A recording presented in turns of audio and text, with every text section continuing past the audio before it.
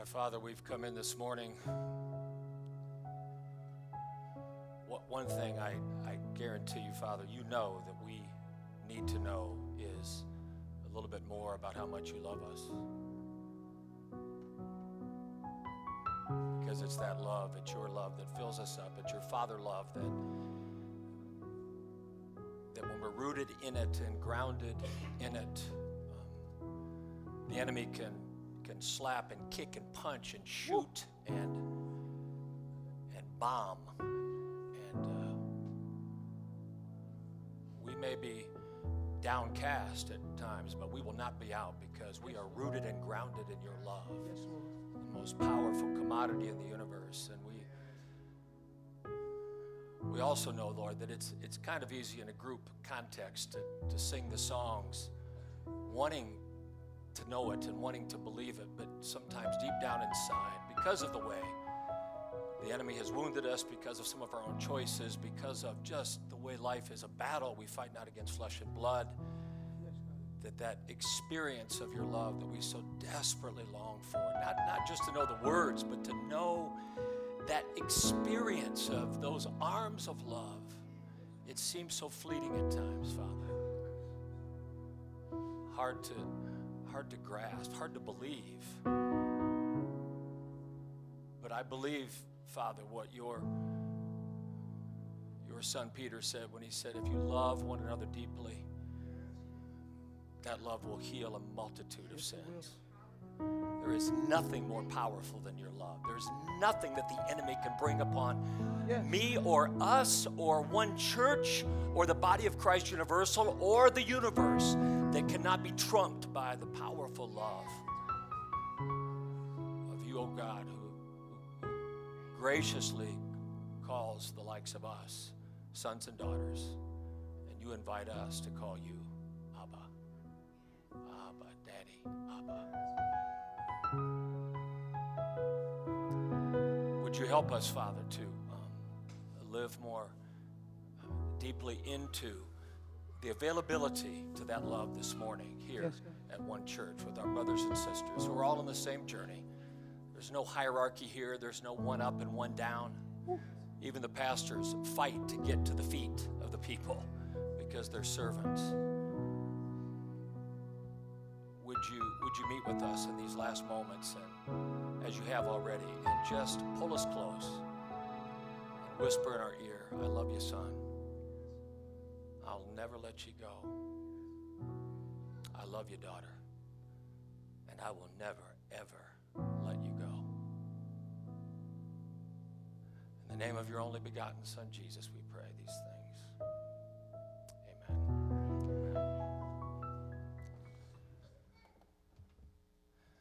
So I suppose it's a... did I do that? Okay. Remember Steve Urkel? I miss Steve Urkel. I suppose it's the kind of thing you're supposed to say to a community after the worship time.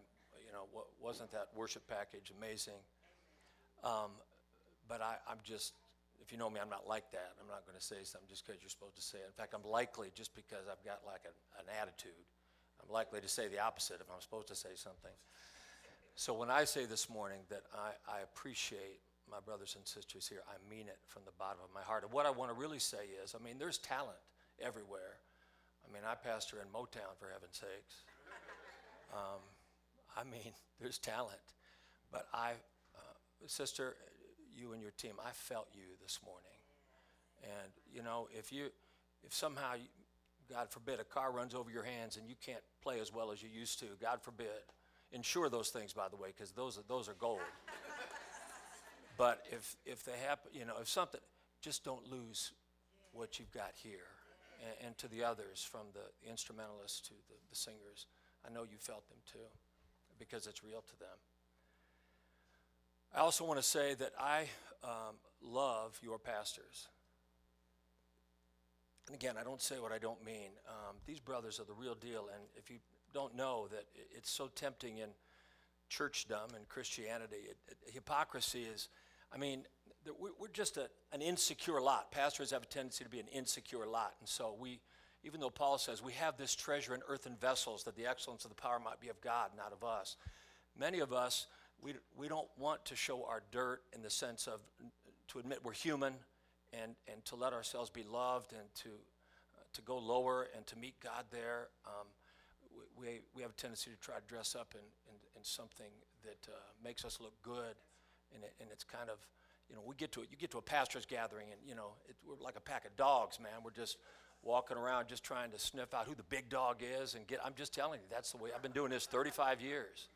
It can be a game, but these brothers are the real deal.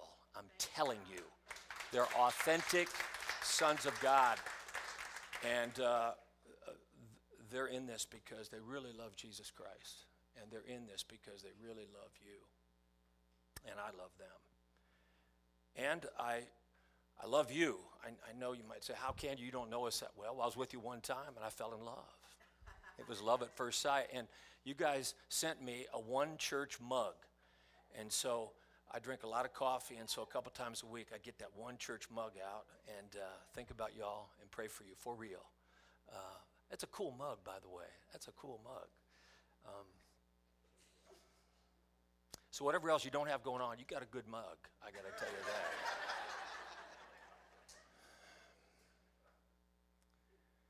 So the last time I was with you, I did talk about the love of God because honestly, since I met the love of God, 31 years after I trusted Christ, I met the love of God 31 years after I trusted Christ. I mean, I heard, for God so loved the world, he gave his only begotten son.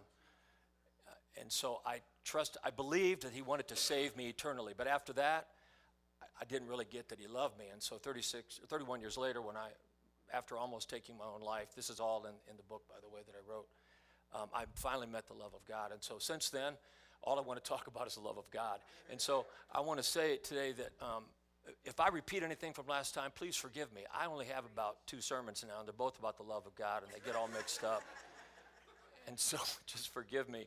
But last time I talked a lot more than I want to talk this morning about the individual love of the Father and how we're his sons and daughters. And I didn't get to do this, but I wanted to. I wanted to come around to each of you, and if you would allow me to take you in my arms as a father and just to look you in the eye, and you could discern whether you thought I was sincere or not. And I wanted just to tell you that in behalf of our Abba, I wanted to tell you that I love you and that he loves you. Whatever you've been through, he has not abandoned you. He is here for you, and he wants to fill you up with that love if you allow him to come close and to begin to heal you. And I remember doing a Jewish blessing prayer, a Sabbath blessing prayer for a young father right over here. Were any of you here that day when we did that blessing prayer? Yeah. And I'm not going to do that this morning, so you're safe over here. You're very safe. But I think what I would like to share with you, I don't know if you want to call it a sermon. I don't even these days know what a sermon is, really. I know what I was taught, but I really just want to talk with you as an old guy who loves you and loves your pastors. I want to maybe just give the next piece to what we talked about last time in terms of living into the love of the Father and giving it away. I want to talk to you more about how that love plays out in your community. So 3 things really I want to say. The first one is this, and that is that I want to say to you as an outsider, but also a brother who is an insider with you, on the journey with you, that one church and its success, which to me success doesn't mean mega, success means kingdom. Whatever the kingdom of God is about, you all living into that kingdom, giving away that love that the t-shirt represents, that it is so important. It is of paramount importance. What you're doing here is not a sociological experiment. This is not like, well, we hope it works. This has to work. This has to work. This is Colossians 3, 10 and 11, where the one new man is neither Jew nor Greek, neither male nor female, barbarian, Scythian, slave nor free, but Christ is all and in all. This is the living representation of the truth that the kingdom of God has begun to descend upon the earth. I think it just went from a talk into a sermon, but I'm gonna dial it back and start to just talk again. I just get all jazzed up because I don't know if we get that generally speaking around the country. When I see, all the division in the churches, and we act like that's normal. And I'm to the point now where I don't know. God is their judge. He's my judge. And so I'm not judging. I'm just saying what I know church is what one church is doing. That's what I know. And that is when there's space created because of the love of Christ and because of the death and the resurrection of Christ for all people to come together and to know that they're a part of God's kingdom. So what you are doing must work, because the world, if you haven't noticed lately, especially, jacked up and bleeding out, and we are their only hope. That's it. That's right. So when you get a little crossways with the brothers and sisters here, because you will, if you're in relationship with them that's real, when you get a little crossways and you want to develop your little attitude, which I understand, I already confessed, I have attitude, I get it. But just evaluate how important that thing is between you and your brother and sister. I don't care if they have been up in your stuff. I don't care if their wounds are just bleeding all over. They are your brother or sister in Christ. You must find a way to stay together. Because if you and I don't stay together, how in the world is the world who has division oozing out of their pores going to have hope that there's any healing for them? And so, when Jesus says, we are the salt of the earth, we are the light of the world, my pastor friend Harvey Carey likes to say, if the world is rotting, it's not President Trump's fault. It's the church's fault, because we have not been salt that preserves. If the world is dark, it's not the fault of the Democratic Party, or that we haven't had enough seminars, or we haven't appropriated enough funds. It's because the church has not been the light that Jesus said, when the light shines, the darkness cannot overcome it. So, my brothers and sisters, I don't want to be, my wife says I'm melodramatic. I don't know. She does say it.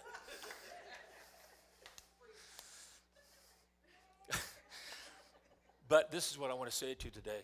What we're doing here, we're like a part of a huge battle. We are in a war. That's right.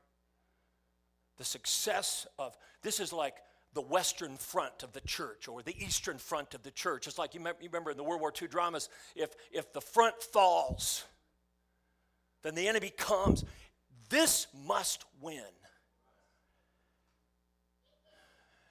Because Satan's not playing, man, and he hates people.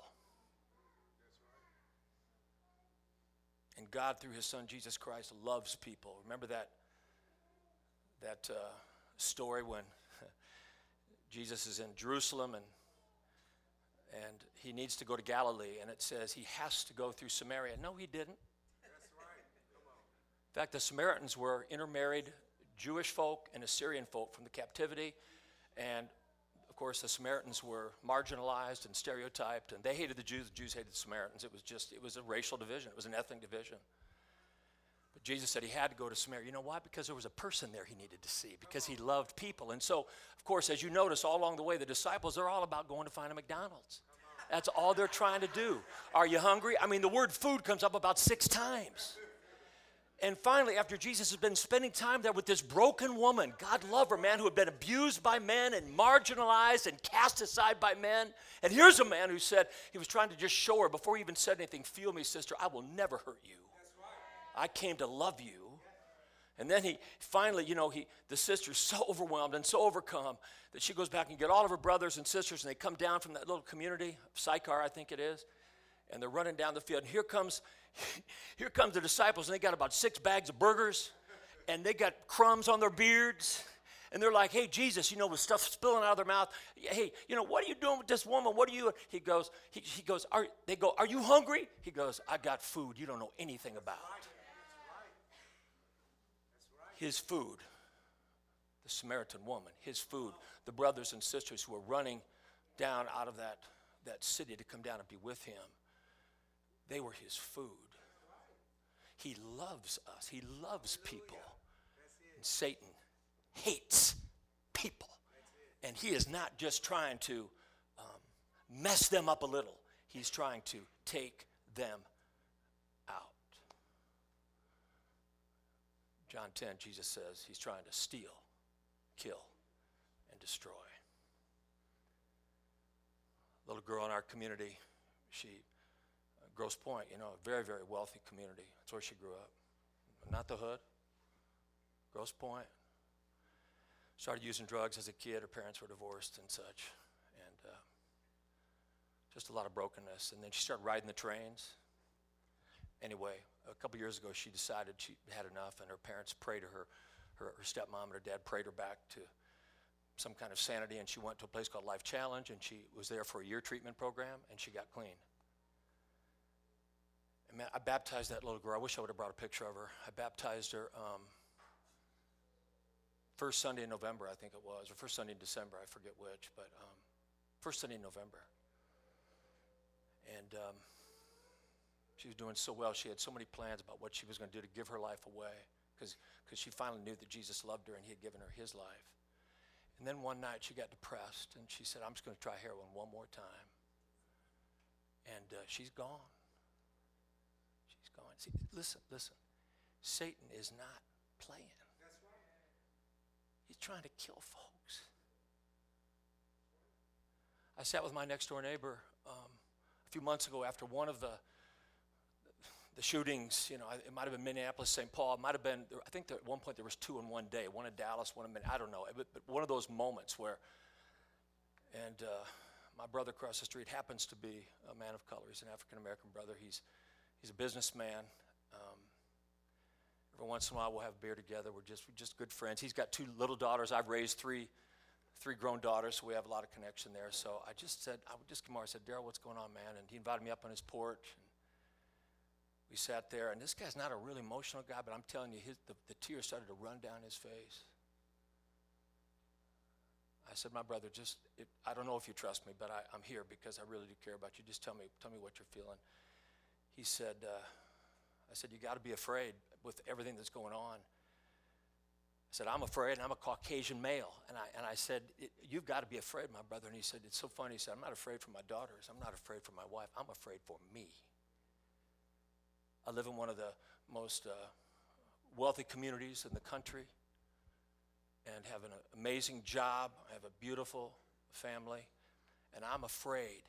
The other day when a cop pulled up behind me, he actually was trying to go around me. He said, my heart just about stopped in my chest. And I thought, there's the enemy trying to squeeze the literal emotional life out of this man, whose wife is a believer. I'm not sure he is yet, but he's on his way, I believe. And Satan just is like, I got you, man. I'm going to use culture. I'm going to use racism. I'm going to use the ignorance of folk. I'm going to use the current climate, which in my view is almost, I grew up in civil rights, and even though I was a white cat, I could feel it as a kid what was going on. I read the stories, and my brothers and sisters of color we would talk, and so I know about Emmett Till, and I knew the pain of that precious Chicago 14-year-old that got jacked up and murdered because of just blatant racism in Mississippi and Rosa Parks. And I lived into that the best I could, the way I knew how as a young kid that came from a rather racist Christian community. And I thought the enemy, our culture is almost back there again. That the angst I feel in our culture reminds me of the angst I felt there, the mistrust. The enemy's trying to take us out. You've got to win. I was in McDonald's yesterday in Portland over by Max Church. And I don't know, I just stood there and watched people come in. It was just a moment, and I thought, look at these folk. What is the enemy trying to do to take them out? They need Grace Community Church. They need one church. Whatever you do in your worship services, they need the love that God has given you for them to heal them. Nothing else can. Nothing else will. You must win. That's right. And that little word heal brings me to the second thing I want to say. What we are going to offer these folk who are wounded, it can't be just a sermon and a song. It can't just be a program. It can't be, again, something that maybe they could get at the community ed program. Because folk, because they're so wounded by our enemy, they need to be healed.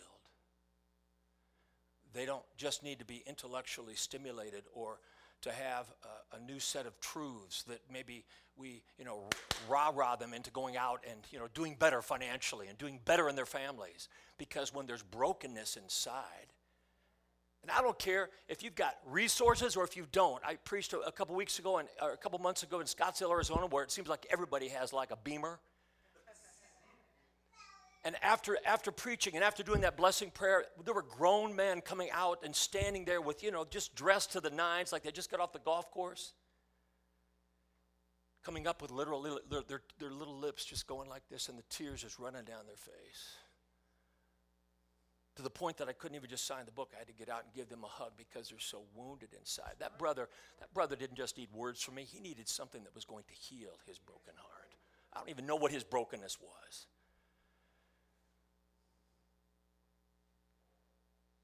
Don't you think it's interesting that when our Savior Jesus came out in Nazareth, he chose the Isaiah scroll and he turned to one of the last of the servant of Yahweh passages, Isaiah 61. He picked that one and he read this and he said, I've come to heal the brokenhearted and set the captives free. And then he said, today, this scripture is fulfilled in your healing or in your hearing. Don't you think it's amazing? What the people need is healing.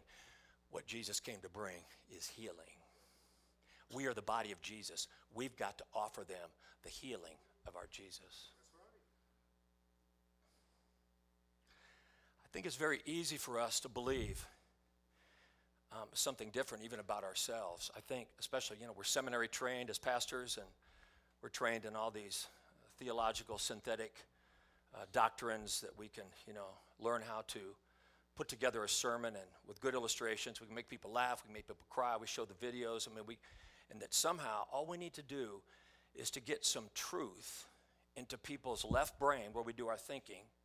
And then they're going to take that truth and they're going to, because we're going to pep them up and have a midweek service that'll pep them up some more. They're going to take that truth and they're going to go out and apply it to the wounded circumstances in their life and they're going to heal themselves, basically. I call that get her done theology. You have a wound. You drive by a marquee for a church and it says, we're going to teach on biblical finances, how to have financial freedom. You go, well, that sounds interesting to me because our finances are jacked up. So you go in, you do the 8-week series, you take copious notes, you got your Bible app, you got videos you download so you can watch them to be encouraged in the week. You take Financial Peace University, you do whatever it is that's out there and you do it and you get it, you got your notebook. And then you go to the casino and throw away 10 grand. But you just had the 8-week seminar. Or, we're going to teach you how to be a good husband and how to be a good wife. So here are the 6 things you never do in an argument. And then, after you hear that series and you memorize the 6 things, you go home and that day you do 5 of them. That day you break 5 of them. And then you stop coming to church. You know why? Because you think if I come back, all those other folks are getting her done. Why can't I get her done?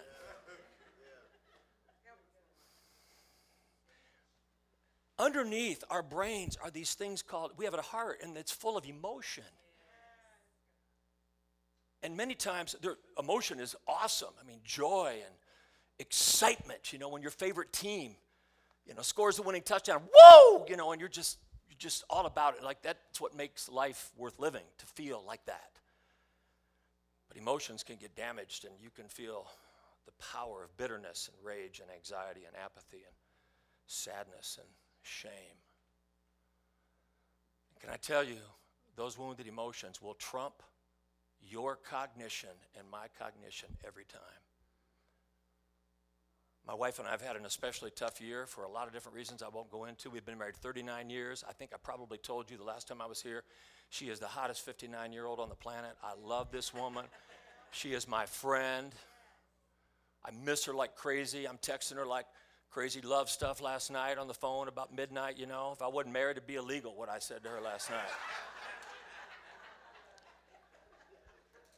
But I am married, so God's like going like this to me,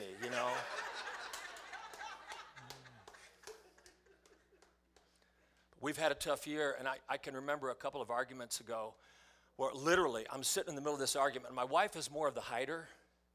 And if you haven't noticed, I'm more of the one, we're going to work this out. We're going to work it out right now, that kind of thing, which is what you marry opposites. That's kind of how you do it. And so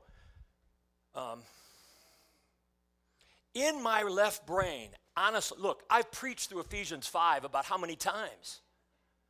I know all the Greek words that talk about what I'm supposed to be doing with my wife and not doing with my wife, how to love her as Christ loved the church, be sacrificial. And in my left brain, in the middle of this argument, where she triggered can I say this word? She triggered the hell out of me, I'm telling you. I was just so above the moment. My emotions were just all over the place. My left brain was quoting, husbands, love your wives as Christ loved the church, in Greek.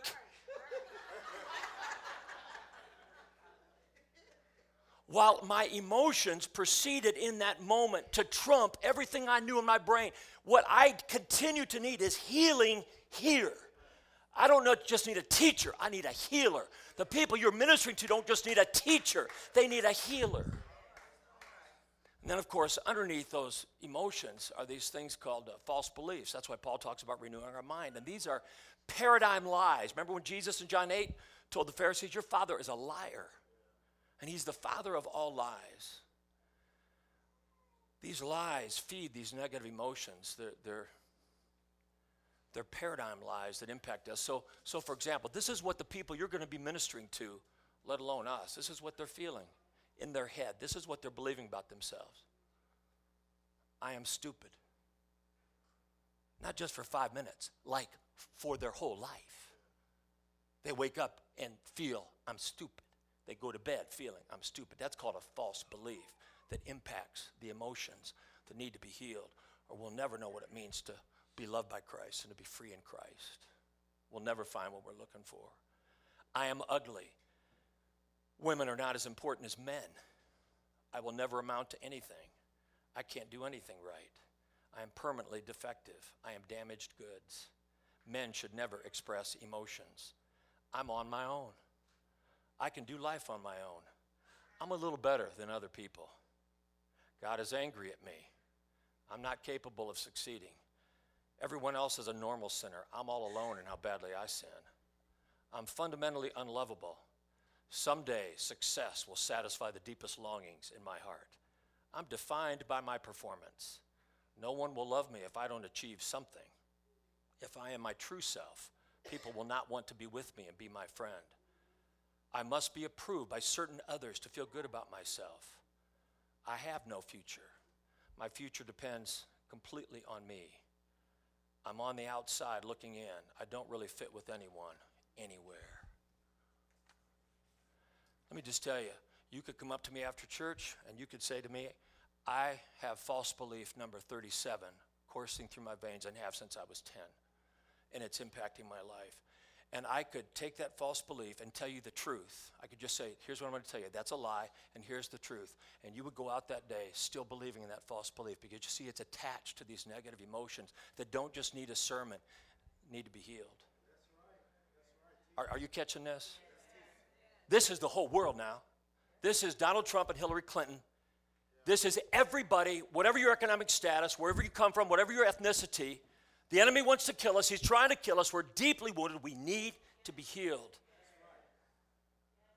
And then just to finish up this little section, underneath these emotions that are damaged and these false beliefs that feed these negative emotions, you got this thing called trauma. This is simply one of the times where the enemy tries to take us out. He tries to steal, kill, and destroy us. Trauma is an event or a circumstance or a failed something that locks us down in a certain period or a certain place in our life that keeps us from being able to move on. Brothers, have you ever felt like you're a 35-year-old grown man with a little 8-year-old locked down, stuck somewhere inside your body? Sisters, you might have felt the same thing. Usually that's the result of trauma. So a couple of years ago, I was teaching at this Bible school out on the West Coast.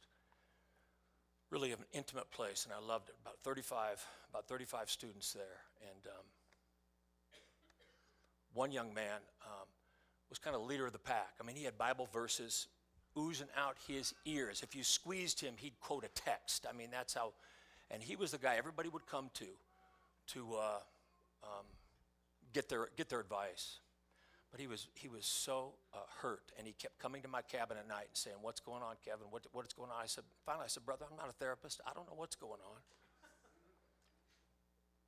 But then I said, maybe this was the Holy Spirit. I said, "Can you just tell me one thing? What are you not telling me that you're afraid to tell me? Because if you told me, you're afraid I would reject you." And he said, "Well, there is this one thing.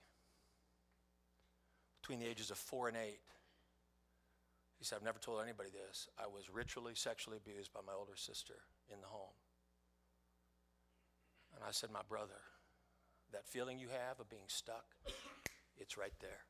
It's right there. Trauma isn't always this. It can be anything. It could be your mom or dad never, ever affirming you. It's trauma. You must be affirmed. We're made to be affirmed. It could be something small, it could be something big, but if it sticks you, And I said to this brother, I said, "How does that make you feel every day of your life?" I'll never forget his words. He said, now this is the star, remember, this is the star Christian pupil. He's going to go out and be a pastor, and he's going to change the world. He says, "Every day of my life, I feel dirty." And we're just going to try to preach that out of him. Trauma, unhealed, leads to false beliefs. Unhealed leads to negative emotions that mean when we're trying to preach at somebody about what God says, because maybe we've healed enough to receive it, they don't just need those words. They need whatever it is we have to give them that will heal them. And back to what I shared last year, it is the love of Christ coursing through you in your relationships, not only with one another, but with these non-believers, that will begin to heal them to the point that they begin to feel they're set free, maybe even before they hear the first sermon at one church. Peter says in 1 Peter 4:8, "For the love of Christ, love one another deeply, because that love will heal a multitude of sins." Do you feel the context for this now? Do you feel why we tend to skip that verse when we preach 1 Peter in our evangelical subculture today? Because we're so in our left brain. That verse makes no sense to us. But if what I said is true, then that verse stands out, because folk need to be healed, because they've got all this damage that the enemy has perpetrated upon them. They could be making $1 billion, but jacked up inside. They don't just need a sermon and a song. Your worship team is plenty good enough. Your preaching is plenty good enough. This venue is plenty good enough. The next venue will be even better, plenty good enough. But I'm telling you, it's time to go to a deeper place with the love of Christ in you to be able to give that love away to folk who so desperately are longing, without even being able to articulate it, to be healed. And you might be saying, "Man, brother, that ain't, love can't heal like that." It's healed me. Or is healing me. Can I say it that way? I'm still in the process of being healed, a.k.a. I'm still jacking up my marriage with my negative emotions sometimes. I still need more healing. I'm not done yet. About the time I think I'm done, my wife says, "No, you're not done. You're not done." We used to have a brother named BK that used to, Bethesda King, named after the pool of Bethesda in Jerusalem. What a name, man. The brother lost his dad when he was 4, and he just literally drank his life away, got tangled up in the community with some bad eggs, went to prison for 20 years, came out and drank for another decade. And when we first got to that building, he was on the porch drinking. And so many of our people have come out of so much wound and trauma. If you read the book, you'll see all kinds of different folk, from missionary kids to lawyers, but addicts and recovering prostitutes. And so all of us have been healed or are being healed from something. So when people would come up on the porch, and BK would be there, and he'd gotten involved with Islam in jail, and so he had a lot of antipathy toward Christianity, Jesus dying on the cross and that thing. And so he was not only be drunk, and usually hadn't changed his clothes in about a week, and by his own confession, he usually would have urinated on himself because he was a mess. And then he'd be belligerent, "Why you say Jesus died on the cross? He couldn't have died because, blah, blah, blah." And I'm telling you, I watched this for 5 years. Our folks who were so filled with the love of God would just come up to that brother, and they literally would press in to that anger and throw their arms around him. My assistant, her name is Susan Labisky, a sister who was a 10-year heroin addict back in the day, been clean for about 25 years now. She'd just come up, Bethesda, I love you. She'd just press in, just love him, just love him, just love him, person after person after person, to the point that BK be going, I ain't standing on this porch anymore, man, I'm leaving. But then we lost touch with him. He left the porch, went out into another part of the community, ended up in a house where he almost froze to death. You know, he said, Pastor Kevin, when I woke up the next morning, my beer was frozen. You know how cold it has to be for your beer to be frozen and how long it has to be out there for it to be frozen. He said, I felt like somebody said to me, if you don't do something, you're going to die. He went to treatment. He got clean. And in the middle of his getting clean, he said, I'm clean now, but I know what began. Now listen, these are his words. I'm just telling his story. At his baptism, this was his story. He said, I started to think, I'm clean now. The treatment centers helped me get clean. But I can tell you what healed me. He said it was those folk over there in that broken down building that needs $1 million worth of work with that broken down pastor who some days is okay and some days not, and all the folk who are just folk who are trying to live into the love of Jesus, and they love me, and they love me. And he said, God, I need a car. And he got a job, and God gave him a car. He drove back, showed up, he gained 70 pounds because he wasn't drinking anymore, got baptized, and stood up and said, this is what the power of the love of God will do in your life if you'll let him. This is what the power of the love of God will do in your life if you'll let it. You think the love of God won't heal? It will heal you. And through you will begin to heal others. Let me close with just a little section from this book. Not because it's like, here's your advertisement to buy the book. Although, if that's the way you take it, that's just fine with me. But this chapter is about a brother that I baptized back in the day. A Caucasian brother. He's a CPA, brilliant guy. Got a scholarship to Wayne State to play hockey. So this is kind of like the quintessential, he's kind of made it, And when he got up that morning to talk about his journey and tell his story, he confessed something I didn't know. He said, for what you need to know is that I'm a former white supremacist who my brother downloaded neo-Nazi music into my iPod when I was a kid. I was 8 years old listening to neo-Nazi music on the way home to school in Boston, Massachusetts. And he said, I'm here to testify today to the fact that the love of Christ, his story is here. The love of Christ. No seminar, he didn't do any seminar, didn't read any books about not being a racist. The hate started to kill him, and the love began to heal him through the woman that he married and her family, who he says in the book, he said they had nothing. They had nothing. They had no money. They had no power, but they had the love of Christ. And he said, I started to see it, and I started to know I had to have it. So,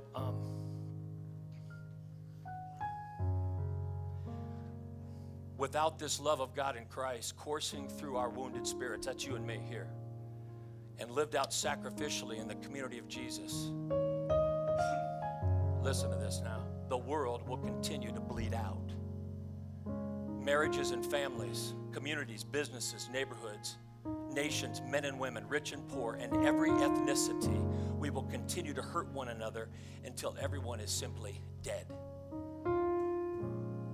As I write, America is still reeling from the tragic opposite of love, human violence and death in Ferguson, Baltimore, Charleston, New York City, and South Carolina. And of course, legislators are throwing bills and laws at the pain as if a package of enforceable rules is the elixir for our hate. Educators are just as rabid about their new programs to help folks understand why we need to just get along. Well, let's be honest. History tells us it cannot work. We passed civil rights legislation in the 60s that obviously needed to be passed, and I honor the many who sacrificed to see equality in writing, to know at least that it's illegal in America to act out hate. And then in the 70s, we took diversity training. And much of the material was profound and deeply helpful, but none of those efforts could ultimately kill the hatred living in so many human hearts. Looking back on the civil rights era, a whole lot of folks today say, it's over. Getting together was a nice thought.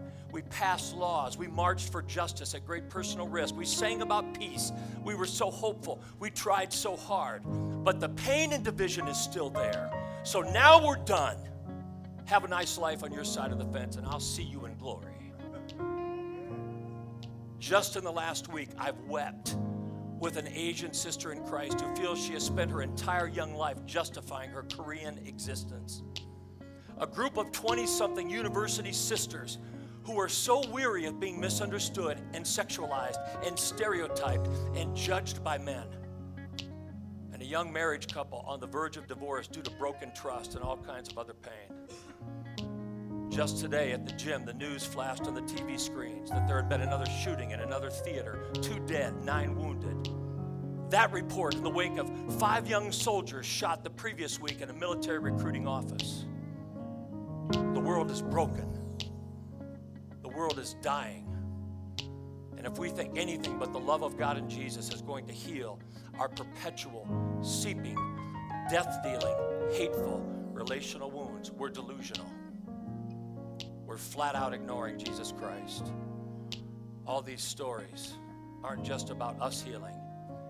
They're about us healing in order to heal the world. My Father,